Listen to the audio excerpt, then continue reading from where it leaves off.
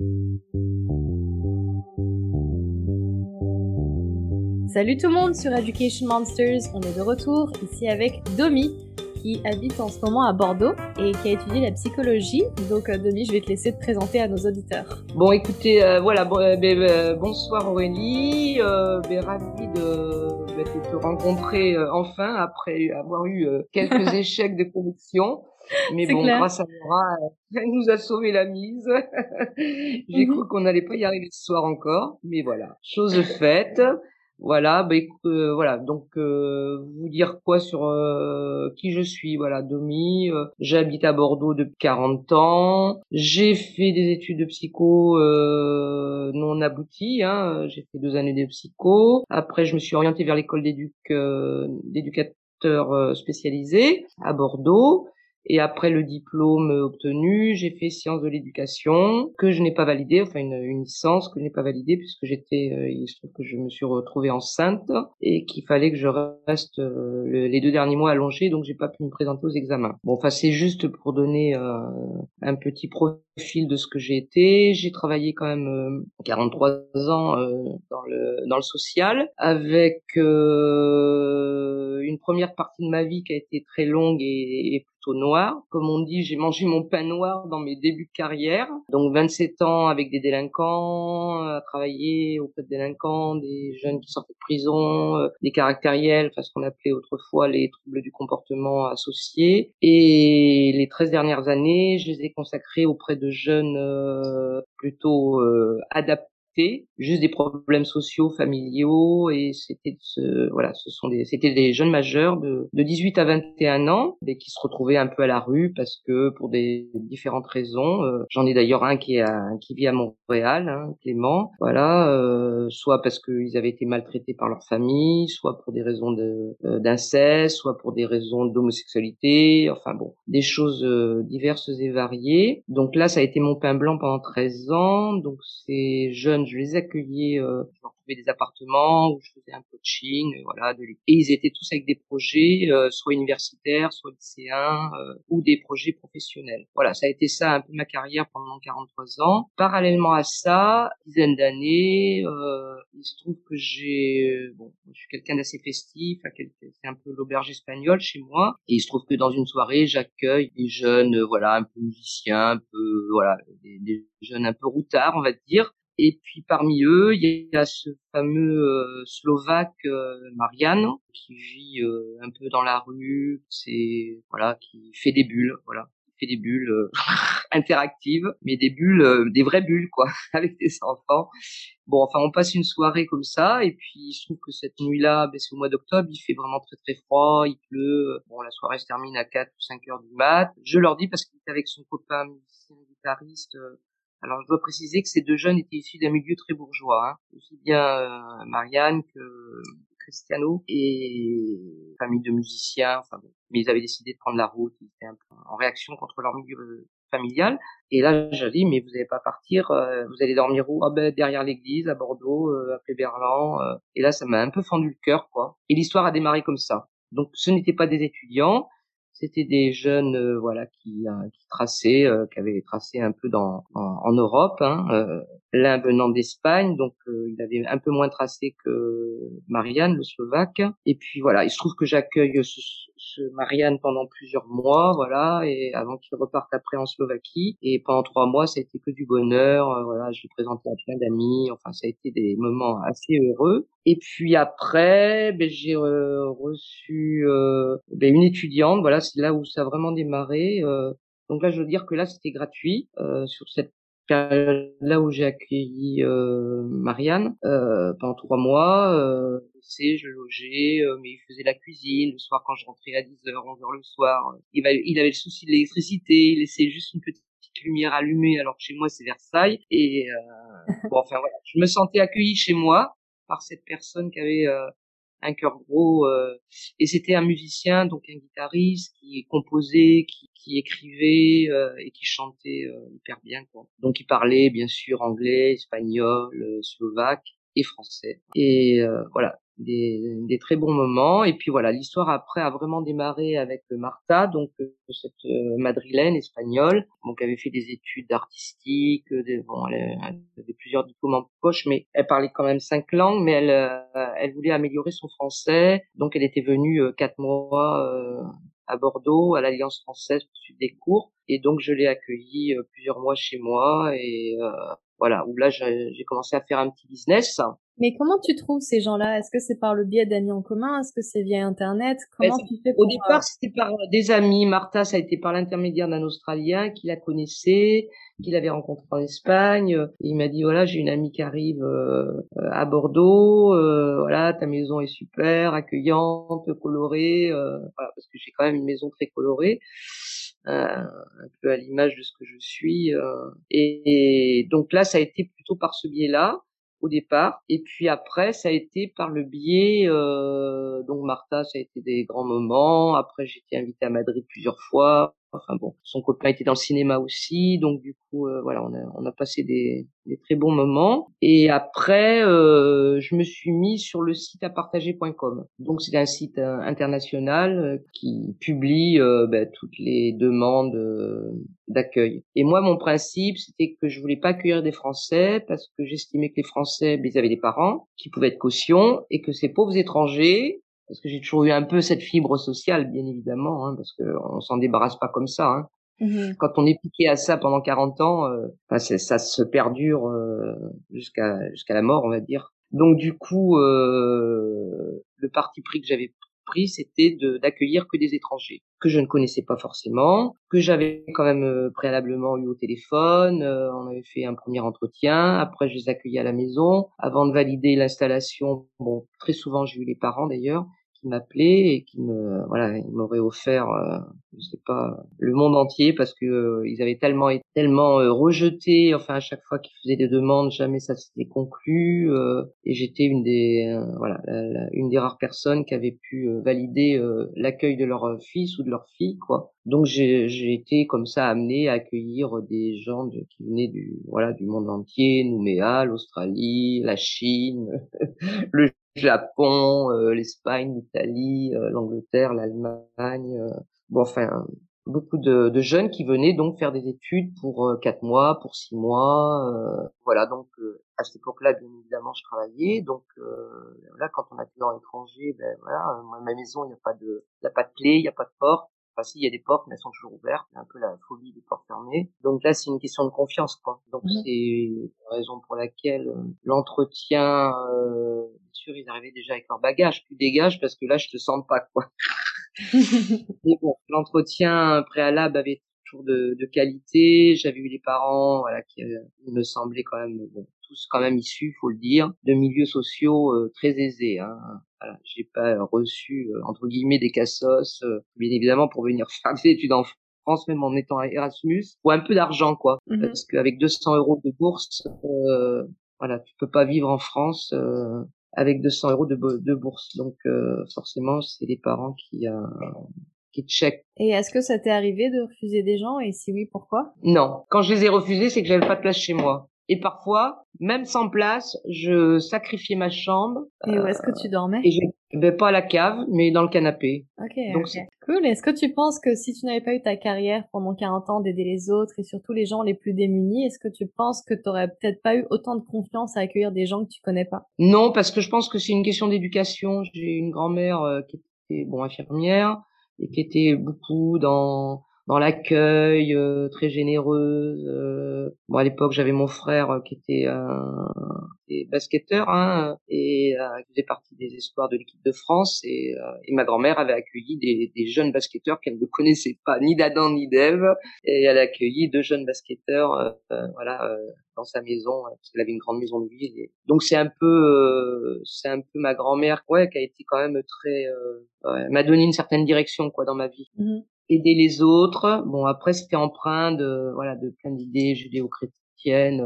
Donc, il faut toujours aider. Il y a toujours plus pauvre que soi. Il faut regarder toujours en plus bas.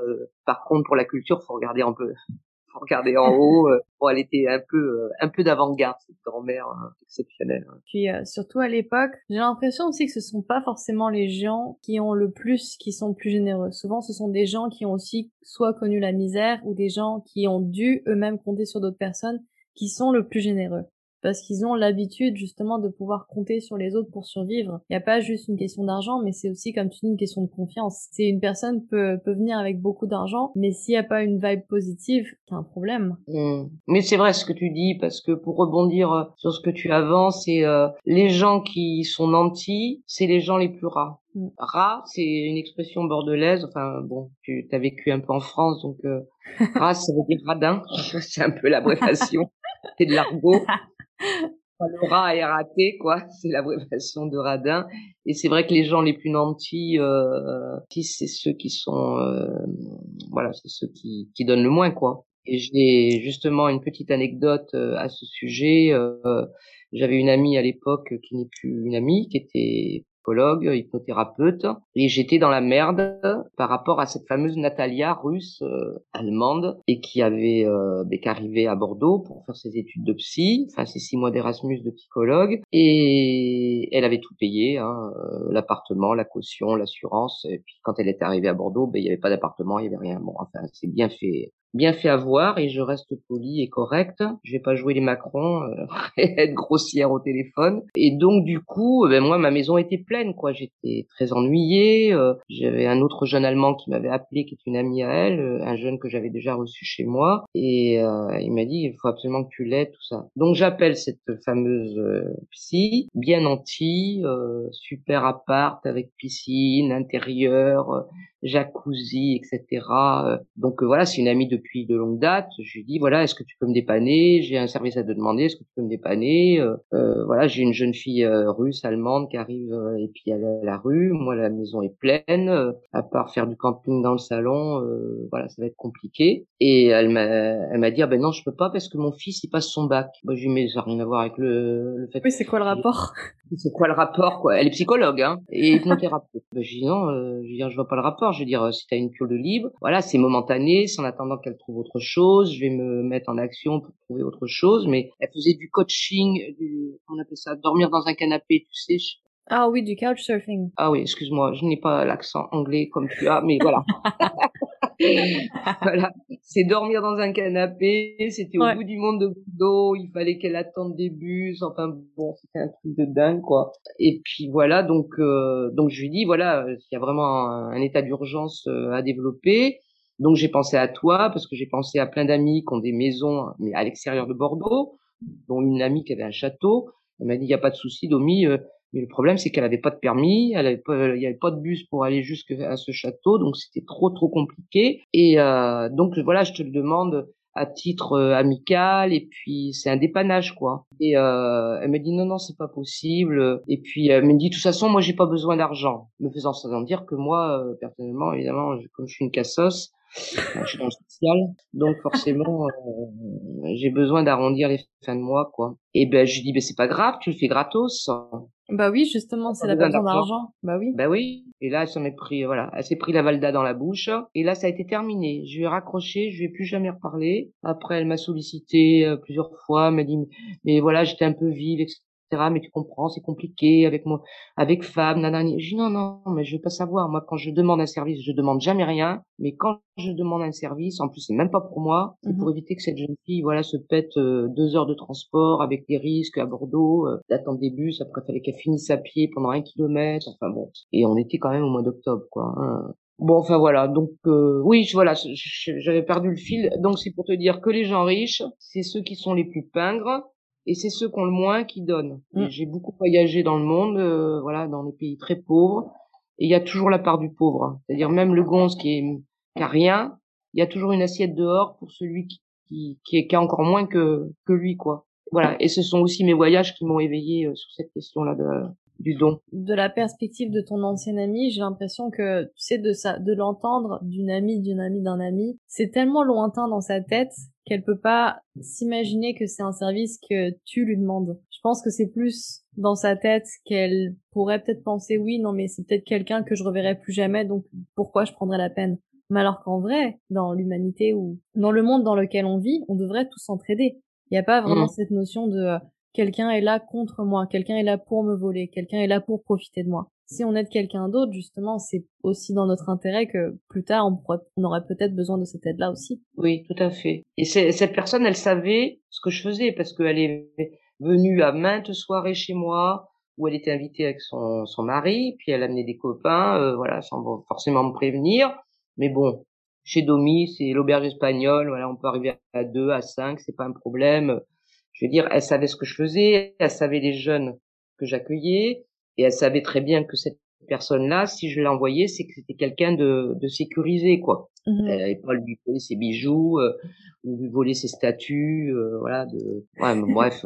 Mais oui, justement, en parlant de biens matériels, est-ce que tu penses que c'est aussi un rapport avec l'attachement? Plus on a de choses matérielles, plus on a peur de les perdre.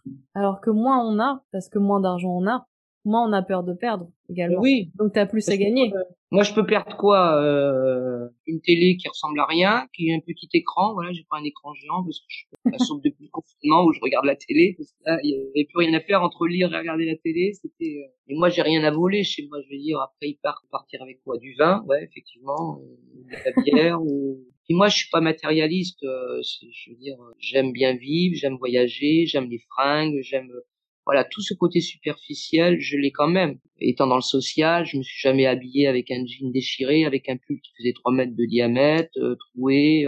Je suis toujours restée une femme, voilà, et j'avais pas envie d'être, tu vois, dans une espèce de miroir avec des jeunes qui étaient en difficulté, ou même avant dans les familles en grande difficulté. Voilà, j'avais envie de me déparquer parce que j'étais professionnelle, et c'est pas parce que tu vas rencontrer des cassos qu'il faut que tu t'habilles comme une minable, les cheveux gras, pas lavés, pas rasés, enfin pour les hommes, parce que dans le milieu éducateur, c'est quand même ça, quoi, hein. Mmh. C'est surtout rester, tu sais, tu as le dress code social, quoi. Donc Mmh. moi, j'ai toujours été un peu décalée, quoi. Moi, je me suis toujours habillée, toujours, et certaines familles me disaient: «Ah voilà notre rayon de soleil».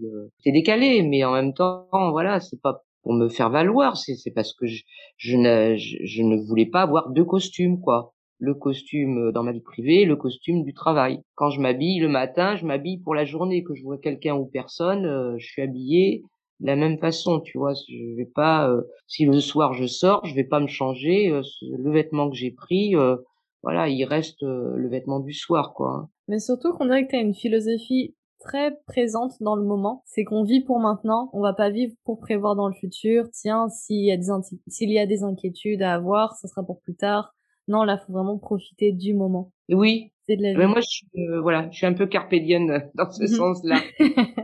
Vivre, voilà, vivre le moment présent, prendre de tout ce qu'il y a à prendre, et après demain, comme je dis, là en ce moment j'ai Laura, je lui dis souvent: «Mais demain je suis ah non, me dis pas ça, demain je suis morte, après-demain j'en sais rien».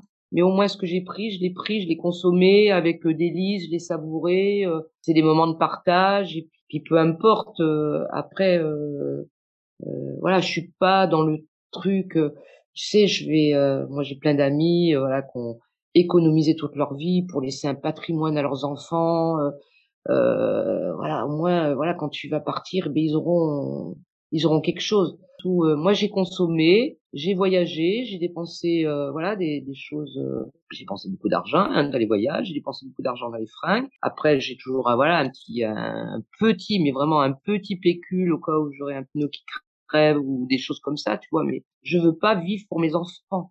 Je veux dire, mes enfants, ils font comme moi, ils relèvent les manches et ils bossent, et c'est ce qu'ils ont fait parce que moi je les ai élevés comme ça.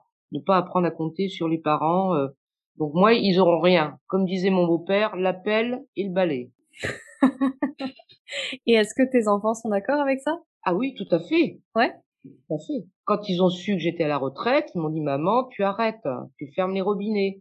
Tu arrêtes de nous envoyer, un truc pour mon anniversaire, le». Bon, après ma fille, le cadeau qu'on peut lui faire, elle est preneuse, hein. Mais, les garçons, parce que j'ai 3 enfants, eux, ils voilà, c'est des bosseurs, c'est des, voilà, ils attendent rien, de moi. Parce que moi, je vis en plus dans alors moi, j'étais habituée à vivre toujours dans des grandes maisons, un peu, voilà, un peu luxueuses. Et quand j'ai divorcé, bon après j'ai eu une autre vie qui a été vraiment un peu Versailles. Et après quand je me suis, il se trouve que la personne est décédée avec qui je vivais et vivait dans un logement social de luxe, certes. À 800 € par mois, c'est forcément pas un logement de casse-sauce. Hein. Mais tu sais, moi je suis très adaptable. Hein. Je Mhm. suis née, voilà, je suis issu d'un milieu, voilà, on va dire un peu bourgeois. Après, j'ai eu une vie très dure avec un mari étudiant pendant 10 ans et archi, enfin bon, un peu la galère, mais j'avais mes parents qui étaient là très soutenants et ma grand-mère avant qu'elle meure. Et puis après, j'ai eu Versailles et puis maintenant, depuis 14 ans, je suis seule dans cette maison qui a ce mérite d'être accueillante, au dire des uns et des autres. Et je m'adapte. Après, voilà, je suis que locataire, quoi. Je suis pas propriétaire. Je vais pas mourir avec du pognon. Et mes enfants, ben voilà, ce qu'ils auront, ben c'est ce qu'ils auront gagné à la sueur de leur front, en remontant les manches. Même si mes parents n'ont pas fait comme ça. Mais je veux dire, moi, j'ai pris ce parti-là. Mon ex-mari, bon, voilà, il a fait une SCI avec la maison que nous avions. Il l'a partagé avec ses enfants, avec nos enfants, voilà. Mais Est-ce que tu penses qu'il y a un moment dans ta vie qui a switché, d'avoir cette mentalité-là? Parce que quand on est plutôt dans la vingtaine ou voire dans la trentaine, on est beaucoup plus prévoyant sur les assurances ou sur, tiens, quand t'es tombé enceinte, peut-être qu'il faut prévoir ça et ça parce que surtout dans la jamais, question, jamais? jamais. La seule philosophie que j'avais, c'est quand t'as 10 francs, disait ma grand-mère, t'en dépenses 9 et t'en gardes un. À l'époque, c'était des francs, hein. Ouais. Enfin, des anciens francs. Donc, j'ai jamais été dans le rouge. Je sais pas ce que c'est être à découvert, mais je n'ai jamais, tu vois, thésaurisé parce que j'avais des enfants, me dire, oh ben là, j'ai 3 enfants, faut que je construise un patrimoine, même si on a acheté cette maison ensemble, avec lequel j'étais pas d'accord parce que moi, il se trouve que cette maison on l'a achetée parce que j'ai gagné enfin, mon ex-mari a gagné au millionnaire, voilà. Mmh. Donc moi, j'avais qu'une envie, c'était de partir, d'acheter, de prendre un billet, puis de partir, voilà, voyager. Et lui, non, non, architecte, forcément, fallait investir dans la pierre. Ça a été rédhibitoire. Après 3 essais de rupture, la troisième a été l'achat de la maison. Là, ça m'a flingué. Tu complètement pas matérialiste. Alors, on peut dire que je suis matérialiste parce que j'aime les belles choses. Si tu veux, voilà, je vais pas aller m'acheter Mmh. des fringues à H&M, à je sais pas quoi. Enfin, bon, moi, j'aime les trucs classe, j'aime les trucs de créateurs et j'aime faire travailler les créateurs parce que je trouve que ce sont des petits et que les petits, c'est eux qu'il faut faire travailler, quoi. Pas les grosses enseignes internationales. Alors, pas parce que j'ai une haine contre H&M ou contre je sais pas quoi, enfin, toutes ces marques mais parce que les petits, c'est ceux qu'il faut favoriser. Et puis moi, j'aime les créateurs, j'aime les gens qui pensent, qui dessinent, qui créent, qui fabriquent avec leurs mains. Pas travailler les Chinois à je sais pas quoi, 50 centimes de l'heure, d'euros, hein. 50 centimes de la journée, je sais pas. Donc ça, je peux pas cautionner ce système-là, tu vois. Mmh. Mais par contre, voilà, j'aime les bons restos, mais bon, j'ai plus les moyens d'y aller, mais j'aime, voilà, j'adore cuisiner, c'est ce qui me sauve. Depuis que je suis à la retraite, je cuisine beaucoup, donc la retraite me permet quand même de vivoter, quoi. Mmh. Et je peux plus aller au resto. Voilà, le resto est devenu très cher. Dès que tu prends un repas, voilà, c'est au moins 30 balles. Tu prends une bouteille de vin, enfin bon, t'arrives très vite à 50 balles et t'as perdu 500 €, plus 500 € de jeunes étudiants que je n'accueille plus depuis 2 ans. Tu perds 1000 balles. Je veux dire, là, ça te fait une chute un peu vertigineuse. Donc après, tu calcules, tu vas à Lidl. Mais t'achètes des bons produits chez le poissonnier et chez le boucher quand même, hein. Faut pas Ah quand oui, même faut se manger de faire la merde. plaisir. Alors, est-ce que la pandémie a affecté, ton flot d'étudiants ou est-ce que Ah c'était, ben oui. plus une décision Ah oui. personnelle? Ah ça a été rédhibitoire. Là, je Ouais? me suis dit, je vais pas les poursuivre avec le pistolet de Javel, les lingettes, tout nettoyer tous les jours, ce que je fais déjà en temps normal, mais là, tout désinfecter à chaque non, parce que les étudiants, tu les tiens pas. Ils vont Mmh. traîner à droite, à gauche, et puis après, ils te ramènent la merde, hein. Et c'est pas eux qui vont enlever les microbes, parce qu'eux, ils sont asymptomatiques, la plupart, voilà. Ouais, ils sont Non, non, jeunes. j'ai peur, voilà. Donc du coup, depuis janvier 2020, la dernière, c'était Bernadette, voilà, que j'ai sauvée, mais je crois non, Elliot était pas là. Non, il est revenu me voir et je lui avais raconté l'histoire, parce que du coup, j'avais fait paraître un article dans un journal, voilà, j'avais été interviewée par Sud-Ouest et j'avais raconté cette histoire de cette Pakistanaise aussi que j'ai accueillie, qui était dans la mode et qui refaisait des études de commerce et cette Allemande qui elle aussi avait loué, voilà, elle avait tout loué, sauf qu'elle partageait le lit avec le propriétaire. Ouh. Ah oui, là c'est chaud, c'est très chaud. Donc là, on a fait une opération comme je sais faire, commando, avec avec mon ami Vladimir, donc un jeune ami voisin qui est pas russe, hein, il a un prénom russe mais il est de Madère. Et Nadia, voilà, sa femme qui est psychologue. Et là, je lui ai emprunté son mari. Je lui ai dit, bon, là, je t'emprunte ton mari et la voiture parce que là, faut qu'on aille sauver Bernadette parce que là, elle va se faire violer dans pas longtemps, quoi. Waouh. Donc, elle m'avait écrit, voilà, sur le site. Elle m'avait demandé si j'avais une place de libre. Et elle m'avait raconté, parce qu'elle parlait très, très bien le français et l'anglais et l'allemand, bien sûr, et l'autrichien. Enfin, bon, comme tous ces jeunes étudiants qui sont polyglottes, mais pas comme moi, quoi. Pas des petits mots juste, mais voilà, qui sont capables d'avoir des vraies conversations tenues et soutenues.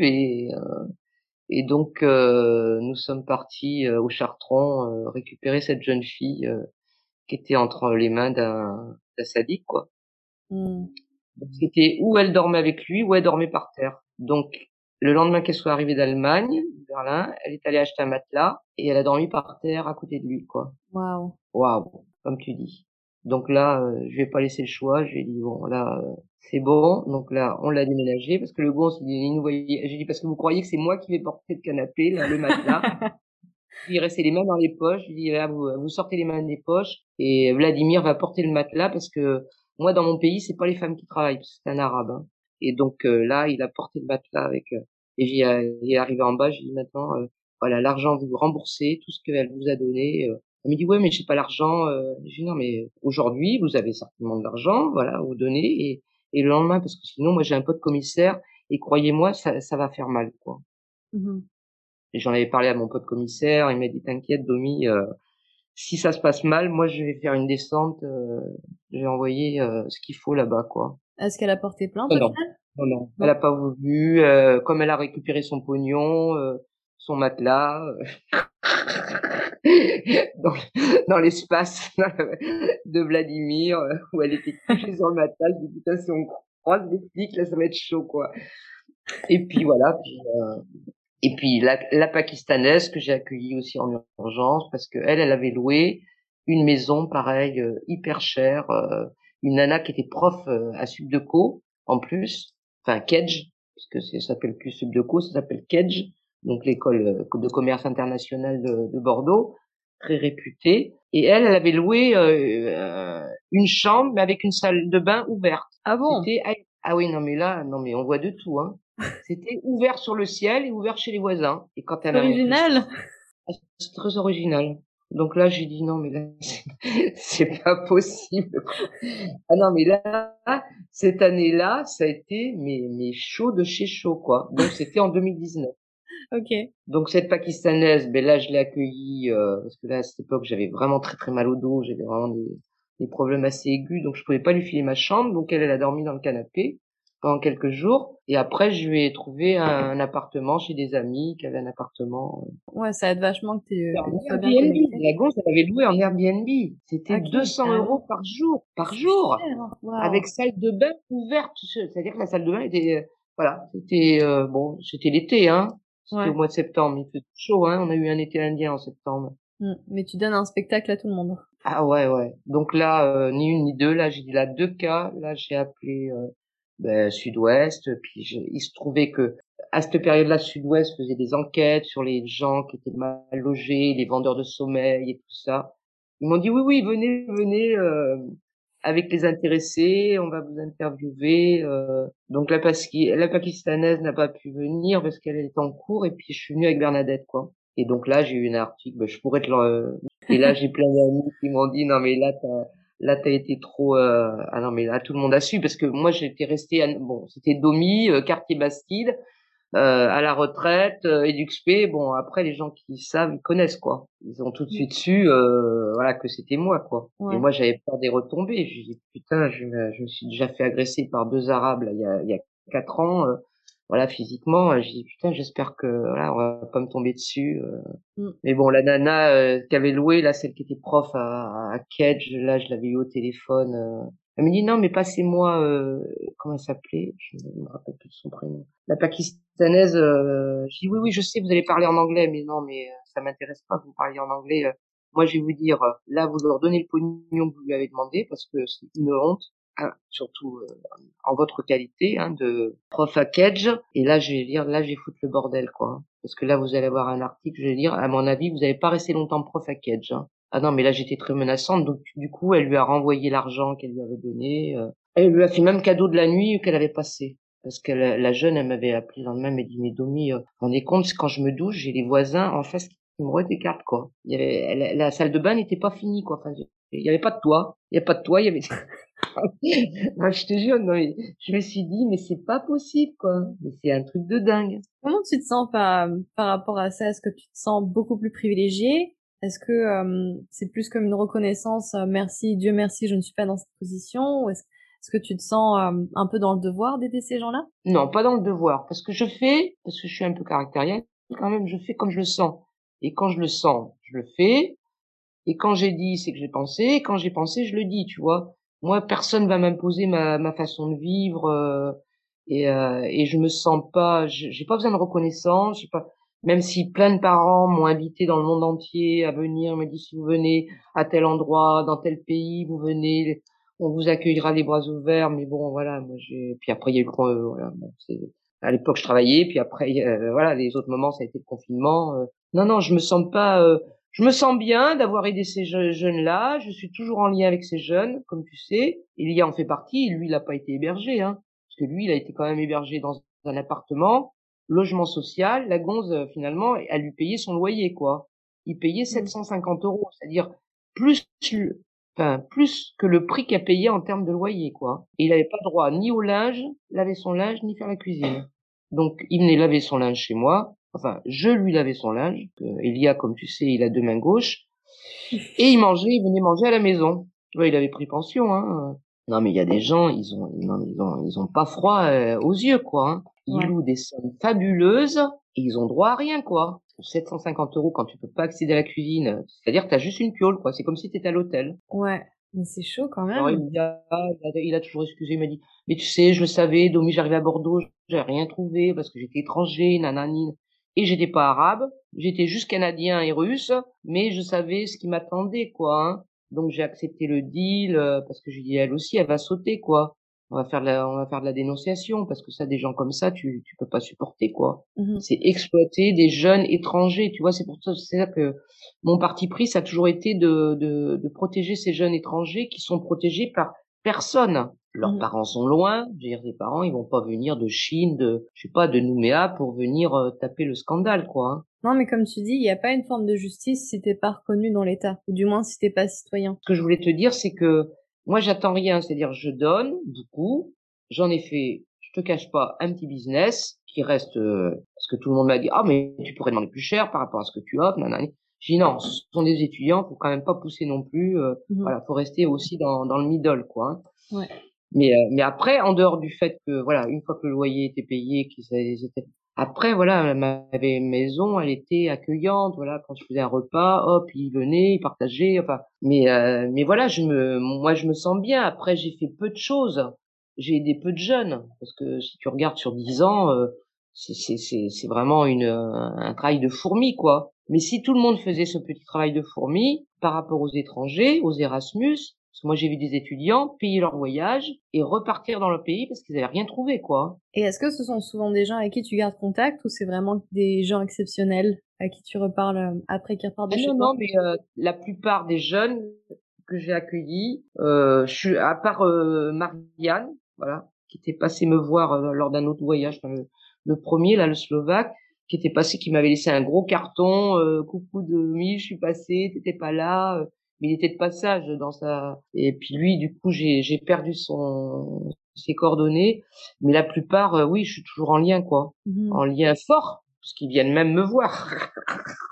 Me visiter. Et puis après, voilà, c'est du lien phonique, hein, du lien WhatsApp. On s'appelle régulièrement.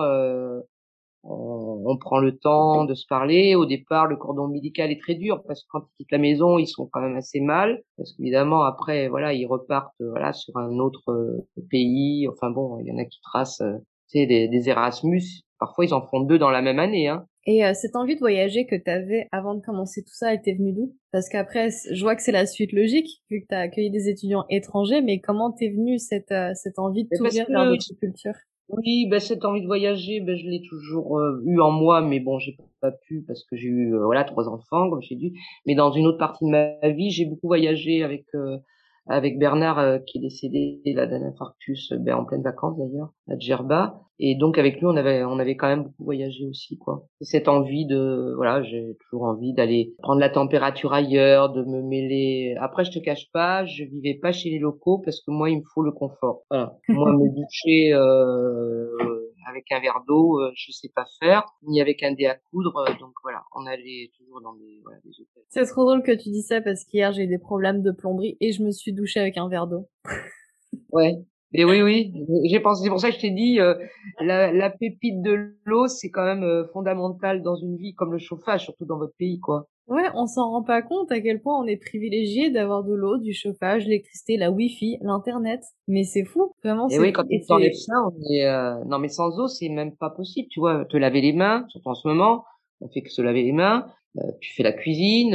Bon, je suppose que t'as pas de bouteille d'eau. Moi, je fais partie des gens qui achètent des bouteilles d'eau depuis 2 ans, depuis le Covid. Voilà, j'ai eu un peu une phobie sur l'eau du robinet. J'ai chopé une merde. Les jeunes, ils achètent pas de bouteille d'eau, tu vois. Alors quand t'as pas de bouteille d'eau, que t'as plus d'eau, je me suis dit, oh la pauvre Aurélie, là. J'espère que le plombier va trouver une solution, quoi. Hein, dans le désert, on est allé voilà dans un endroit très très loin. On est allé en Libye, on a failli être en prison parce nous avait volé nos passeports, l'argent qu'on avait. Enfin, bon, on a vécu des choses un peu terribles, un peu tragiques, mais on s'en est toujours sorti. Mais dans le désert, on était vraiment avec des gens qui n'ont rien. Je te dis, c'est le dé à coudre, quoi. Et toi, t'as quand même réservé un hôtel où soi-disant il y a normalement de l'eau, et puis l'eau n'arrive pas parce que même si c'est un hôtel 3 étoiles au fin fond du désert, et ben là il y a pas d'eau, quoi.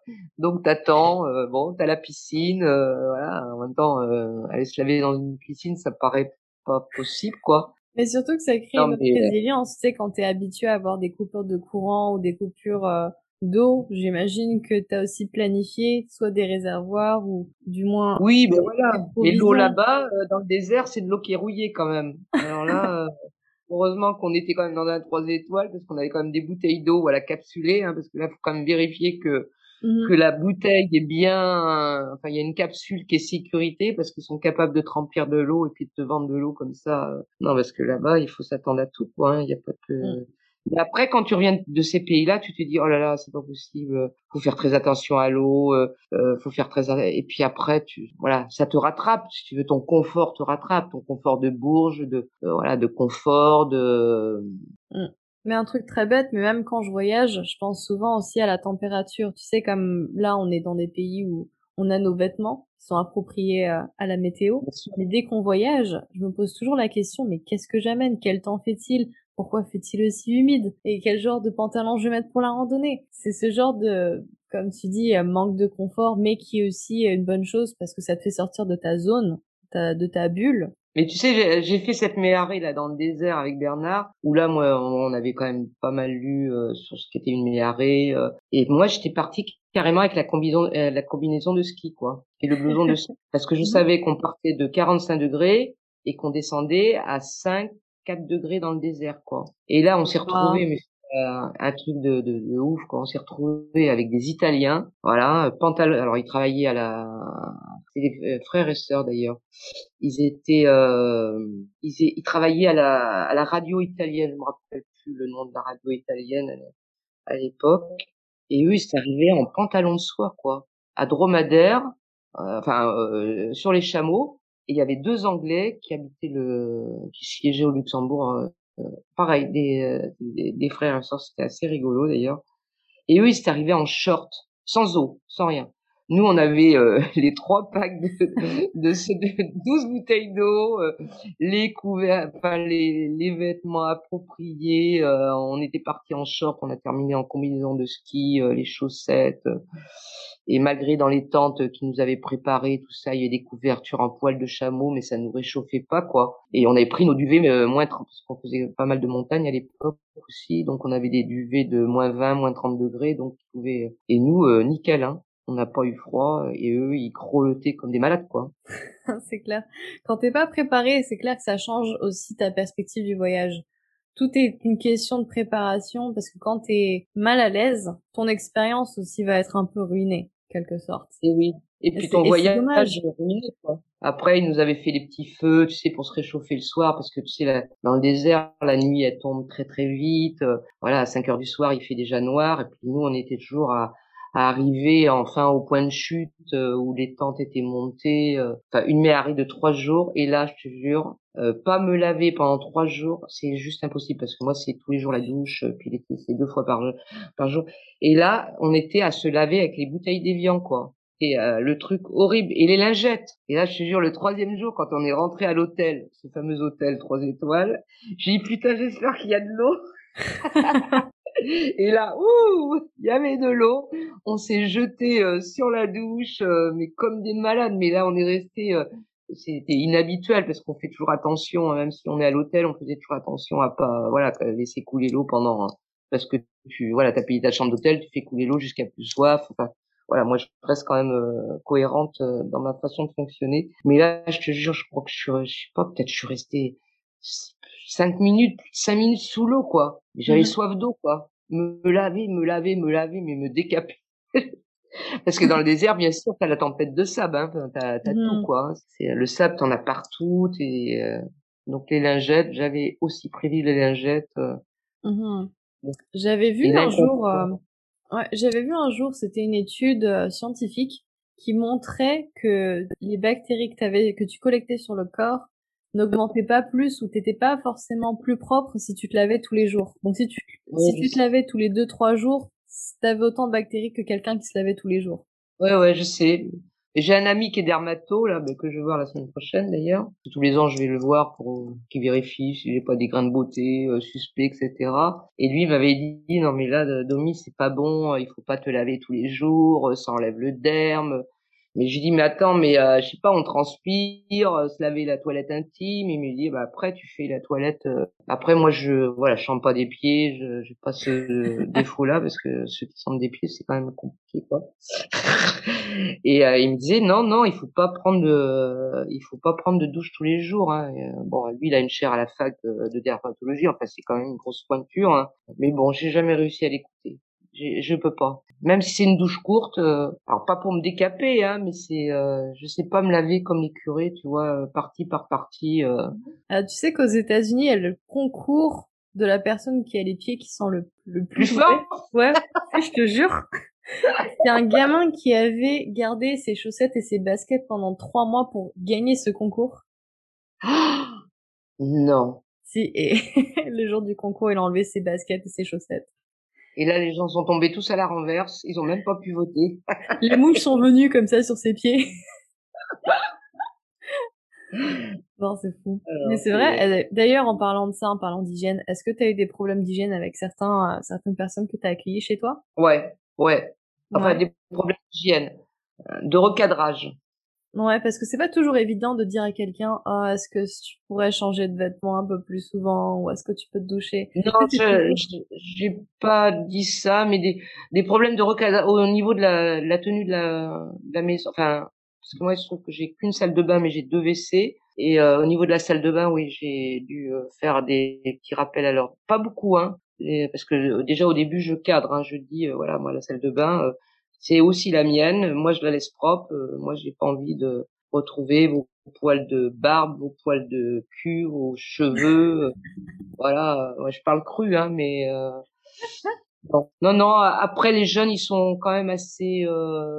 Enfin, ceux que j'ai reçus, c'est quand même des jeunes quand même plutôt propres, voilà, plutôt soignés. C'est pas parce qu'ils sont issus d'un milieu bourge, parce qu'on peut être issu d'un milieu bourge et puis d'être vraiment un crado, hein. Non, non, j'ai pas eu ça. C'est plus être vigilante à la tenue de la salle de bain et des toilettes, quoi. Mais après, une fois que tu leur dis, ils font, hein. Mais bon, parfois, faut redire, quoi. Ben, c'est des jeunes, tu sais, ils arrivent, ils ont 20 ans, 21 ans. ils quittent leur milieu un peu cocon, où il y a la femme de ménage qui est là, qui veille au grain, ou la mère, qui sert aussi de Mhm. Conchita. Donc, il faut poser le cadre dès le départ, sinon tu te laisses envahir, quoi. Hein.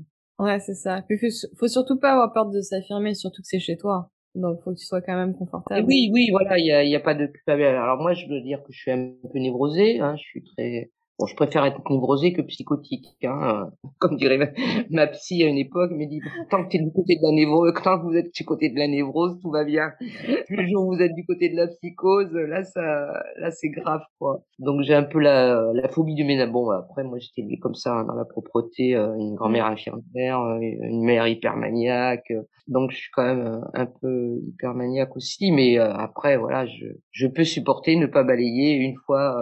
Enfin, si je saute une journée, je vais pas mourir, mais c'est vrai que j'entretiens régulièrement. Enfin bon, voilà, Mhm. quotidien. La cuisine, faut qu'elle soit propre. Enfin, je veux dire voilà, il y a des éléments sur lesquels je suis intransigeant. Après, ils savent pas faire, je leur montre. Mais bon, parfois, faut leur montrer plusieurs fois parce que ils savent pas trop faire non plus. C'est quelque chose qu'ils Mais prennent après, bien la plupart du temps? oui, oui, parce qu'ils apprennent. Souvent, ils m'ont dit merci Domi, tu nous as appris parce que voilà, on savait pas faire, parce que on n'a jamais fait, parce que ou c'était la femme de ménage, ou c'était ma mère, voilà. Après, ils ont quand même vécu dans des appartements d'étudiants aussi. Je sais pas, voilà comment ça pouvait être, hein, mais bon, après ils peuvent nettoyer. Comme m'a dit Elia, il m'a dit, tu sais, quand on rend l'appartement, voilà, on a 3 heures de ménage, quoi. C'est Non, ça. mais après, une fois que t'as posé le cadre, ça va. Puis ils sont tellement Alors après, tu vois, c'est juste, bon, on parle de ça, mais je veux dire, c'est juste une petite parenthèse, quoi. Je veux dire, après, il y a tellement le lien, tellement la richesse de ce lien, la rencontre. On parle de choses, tu vois, on se nourrit, on s'auto-nourrit. Hein. Moi, je les nourris de mon expérience. Ils sont très curieux, très très avides. Et puis moi, je me nourris, bon, sauf de l'informatique, j'ai jamais réussi. Hein.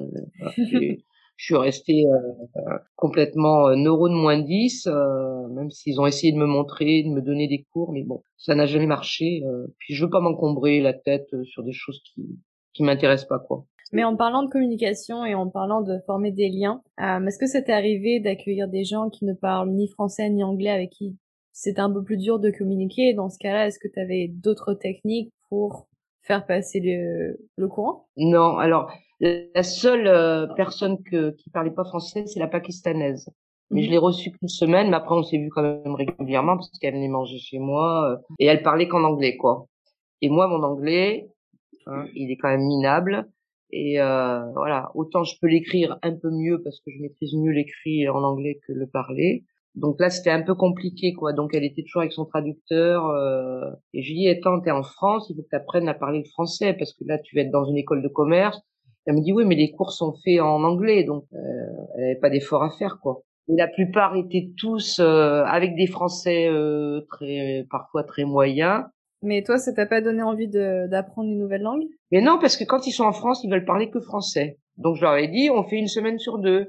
Une semaine on parle en anglais, une semaine on parle en français. Non, non, on est en France, on veut parler que français. C'est à toi de nous faire progresser, de nous reprendre. Beaucoup me disaient, tu nous reprends si on fait une faute de français, une faute de syntaxe. Nous, voilà, on est là 6 mois, on est là 4 mois, mais on va être au top, quoi. Est-ce que tu sens la progression en termes de Ah oui, langage? Ouais, ah oui, oui, oui, ah oui. début à la fin. Ah oui, oui, oui, incroyable. Ceux qui maîtrisaient déjà bien le français sont au bout de 2 mois déjà. Évidemment, ils n'ont pas le choix avec moi. Je parle que français. Et l'anglais là, qui avait un très bon français, mais un français oral hésitant, il m'a dit ça m'a fait du bien que tu résistes à l'anglais. Enfin j'ai dit non, Mhm. j'ai pas résisté, c'est toi qui me l'as imposé, quoi. Hein. Et le Non, c'est cool français, ça. même les Allemands, tu vois, ils veulent Mm. toujours parler français, quoi. Ils partent du principe, voilà, ils sont là en France, ils parlent très bien le français parce qu'ils ont 7, 8 ans de français, mais ils veulent vraiment ils veulent surtout apprendre des expressions. Un peu rigolotes, ça ils notent, ils prennent, ils adorent, quoi. Ouais, ça je trouve ça vraiment typique de l'Europe. On n'a pas trop cette culture en Amérique du Nord de s'engager dans une maison un peu comme l'auberge espagnole où tout le monde parle des langues différentes. J'ai l'impression que les gens sont tellement confortables en anglais. Il y a aussi le complexe de supériorité de parler anglais. Je peux me faire comprendre par tout le monde. Du Et coup, oui, pourquoi est-ce que comme j'apprendrais c'est une la autre langue langue? internationale, Ouais, forcément, ils font pas d'efforts, quoi. ouais, Et c'est pour ouais, ça que non, moi, quand je faisais des soirées, tu vois, à la maison, je leur disais, ben voilà, la plupart des jeunes disaient, ouais, mais Domi, elle parle pas anglais, donc ils faisaient tous l'effort de parler français. Et parfois, ça les rattrapait. Des fois, on était en groupe dans le jardin, et puis du coup, ça y est, ils se remettaient à parler tous anglais. Et puis là, il y en avait toujours un qui disait, non, on est chez Domi, on parle français. mais je trouve que ça aide aussi vachement de parler une langue étrangère avec quelqu'un qui est aussi débutant parce que la personne va parler plus lentement. Donc pas Hmm. forcément, ok, que cette personne va tirer vers le haut, mais en tout cas, deux débutants ensemble, ils ont moins cette pression de se faire juger ou quoi que ce soit. Mais bon, quand ils parlent anglais, ils ont quand même un anglais très maîtrisé. C'est chaud, hein, quand même, hein. Même ils y vont lentement, qu'ils répètent. Quand t'as pas, moi, l'anglais, je l'ai quitté quand j'étais à la fac, quoi. Hein, et en Mhm. plus, c'est en option, hein. Donc, je vais dire, ça fait 35 ans que je parle plus anglais, quoi. Sauf de temps en temps. Mais après, je l'écris parce que l'écrit, il reste plus facilement, tu vois. Parce que souvent, Mhm. quand j'écrivais à mes jeunes, enfin, à partager.com, des fois, j'écrivais en anglais, tu vois, mais je maîtrisais mieux l'anglais que par l'écrit que par la voix orale, quoi. Mais est-ce que l'activité que tu fais là d'accueillir des gens ou même le couchsurfing, c'est quelque chose que tu conseillerais à tout le monde? Ben oui, c'est tellement riche. Alors, pas en termes d'argent, hein, même si faut pas le négliger, mais je vais dire, c'est tellement riche. Et puis de recevoir des jeunes, quoi, je vais dire, ça t'empêche de vieillir, hein. Mhm. Moi, quand je suis avec les jeunes, je pense pas à mes problèmes de dos, mes problèmes de capsulite, après, je l'ai, la douleur, mais si tu veux, ça te décale, quoi. Mhm. Et cette instabilité de ne pas avoir quelqu'un sur le long terme, mais de tout le temps faire des rotations sur les gens, est-ce que ça te donne un petit peu une excitation, tiens, qui sera la prochaine personne? Puisque oui, tu Oui, oui. t'attaches, mais Oui, il y a un attachement, mais je trouve que c'est bien qu'il y ait une rotation. Tu mhm, vois, parce qu'après, au-delà de 6 mois, d'ailleurs, je crois que j'ai jamais été au-delà de 6 mois. Au-delà de 6 mois, tu vois, il y a vraiment un lien très fort, et c'est compliqué après la séparation. Il faut travailler la séparation, la rupture, et puis c'est bien parce que je veux dire, c'est une autre mouvance, c'est un autre moment, c'est une autre culture, c'est un chinois, c'est pas un anglais, un américain, une indienne. Tu vois, mhm, c'est tellement riche en termes de culture, quoi. Je trouve que mhm, rester toujours avec la même personne, voilà, c'est pas ton enfant, c'est pas ton fils ni ta fille, c'est quelqu'un de passage qui va t'apporter à un moment X des choses, comme moi je vais lui apporter des choses. Puis après, c'est bien de tourner la page, de passer à autre chose ou de faire un break. Voilà, t'as mhm, envie de faire un break, et souvent je faisais un break l'été d'ailleurs, hein. L'été, je recevais personne. Et puis après, tu reprends en septembre, mais c'est vraiment des grands moments, hein. Enfin, mhm, franchement, moi, je ne pourrais que conseiller ça. Après, c'est sûr que c'est accepté de partager sa maison. Tu sais, les gens, ils sont tellement, surtout moi, j'ai 68 ans, mais il y a des gens beaucoup plus jeunes que moi. Ah non, mais rends compte, il va dans ta cuisine, il va dans ah ben, je dis: «Oui, mais bon, après, faut savoir ce qu'on veut, quoi, hein, c'est ou t'es toute seule à regarder, ton journal télévisé, film à la con, ou tu, t'enrichis, avec des jeunes, voilà, qui t'apportent, voilà, des choses volubiles, des choses, riches, des choses d'autres, façons de penser, Ouais, absolument. Ben, je te remercie énormément pour ton temps. Est-ce que tu aurais un dernier conseil à donner pour nos auditeurs? Alors tes auditeurs, ce sont des étudiants? C'est des étudiants, mais c'est un peu tout le monde qui écoute ce podcast sur l'éducation multiculturelle. Ah oui, d'accord. Mm. Eh ben, vive le mélange interculturel! Mhm. Très bon, très très bien. Ben, je C'est te remercie. les vieux, les jeunes, les moins jeunes, les moins vieux. Voilà, c'est une alchimie qui est très intéressante et qui peut être que positif pour évoluer et grandir. Nous, on Mhm. grandit, voilà, d'une autre façon. On mature d'une autre façon parce que quand on est vieux, on a toujours des choses à apprendre. Et moi, j'estime qu'on ne sait rien, qu'il faut toujours apprendre.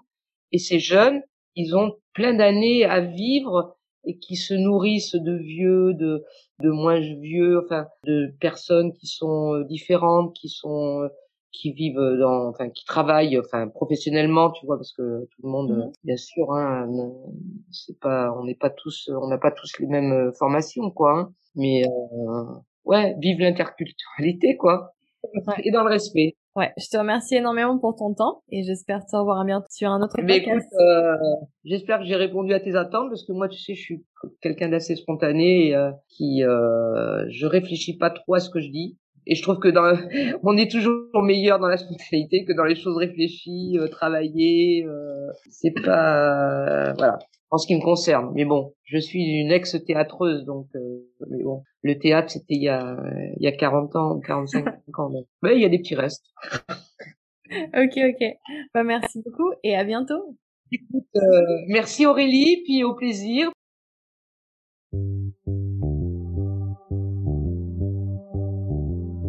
Merci d'avoir écouté cet épisode sur Education Monsters. J'espère que vous avez aimé. Si vous voulez prendre un cours de français avec moi, n'hésitez pas à réserver un cours sur le site Education Monsters.